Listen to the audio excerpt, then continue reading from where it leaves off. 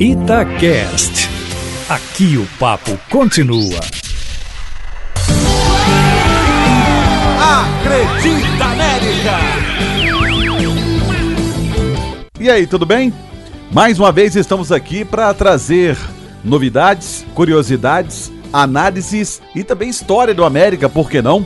E aliás, por falar em história, nós vamos falar de um homem que tem o seu nome marcado na centenária história do América. Um homem que esteve para o bem e para o mal dentro do América Futebol Clube, mas que ajudou e muito o Coelho a ter, por exemplo, o patrimônio que tem hoje e ser um clube respeitado em todo o país.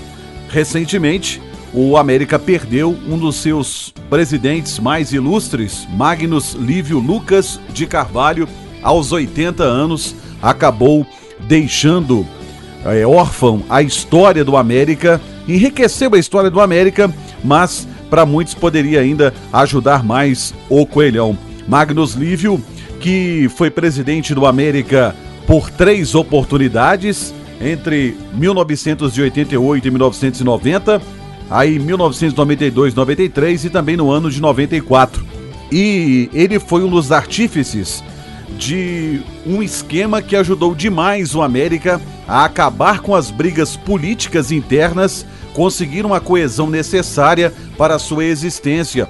Ele foi um dos fundadores do Conselho Administrativo, onde inclusive participou por 2 oportunidades, no período 2009-2011 e mais recentemente 2012 a 2014.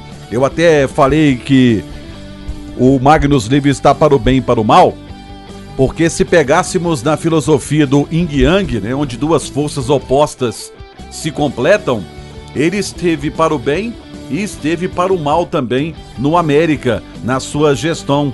E olha que a gestão dele, ou gestões na verdade, né, porque ele ficou 3 anos ou 3 vezes como presidente.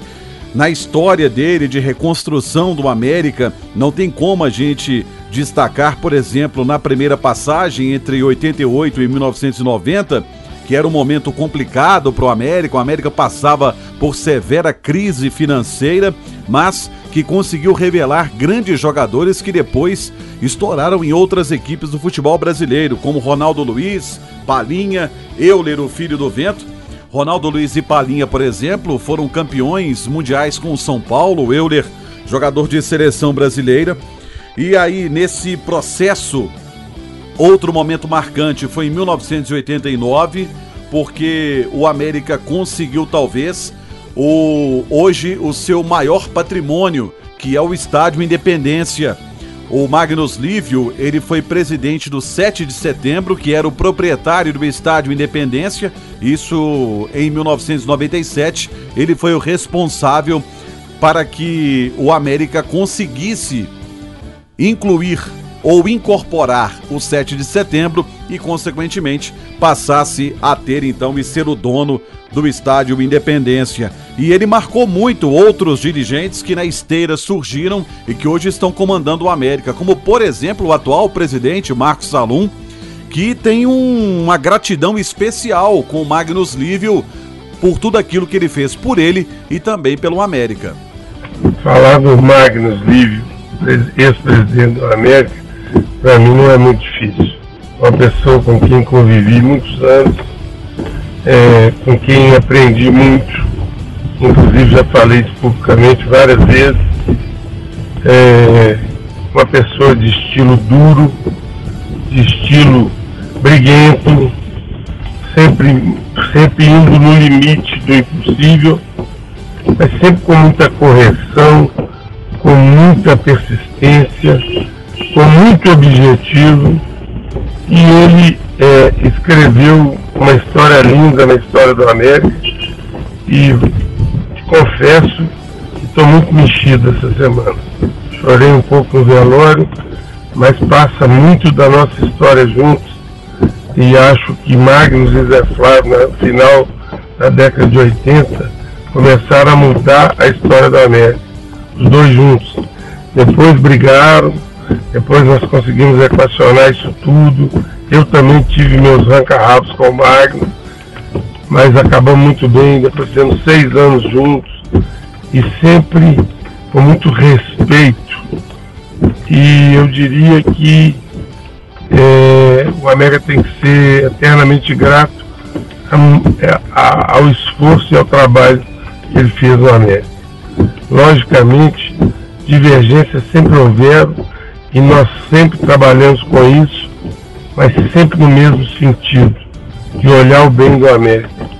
E o Magnus foi um capitão de navio daqueles que, se o navio afundasse, ele ia junto mesmo. Porque eu nunca vi tanta força numa pessoa, tanta raça para resolver as coisas igual a do Magnus. O que eu recordo, uma página importante da nossa história que não sai da minha cabeça, eu e ele em Copacabana, no Rio, num hotel, esperando o julgamento, quando nós entramos na Justiça Comum contra a CBF.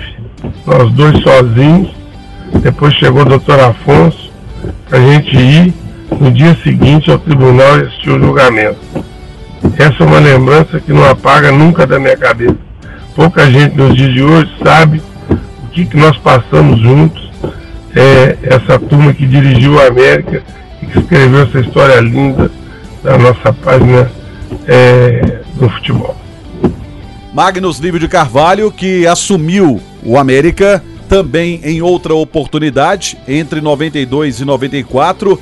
O time, por exemplo, tinha nomes como Milagres, Flávio Lopes, o próprio Euler, Hamilton, Robson, quando o Coelho conquistou o título estadual, o título mineiro de 1993, que colocou um fim a um jejum de 21 anos, que foi o maior jejum da história do América, sem ganhar um título estadual. Foram 21 anos e com Magnus Lívio, o América conseguiu então este título e quebrar este jejum. Eu disse yin yang para o bem.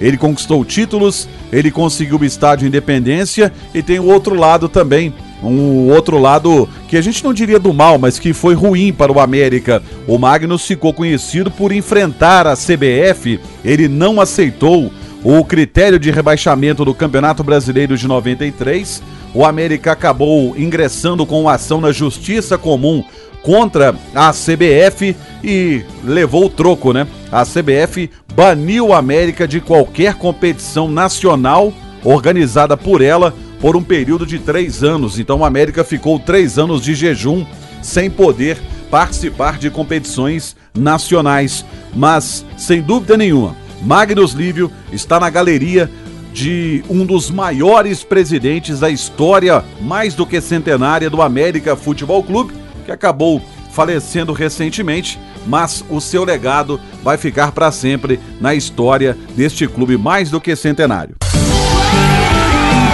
Acredita, América! Itacast. Aqui o papo continua.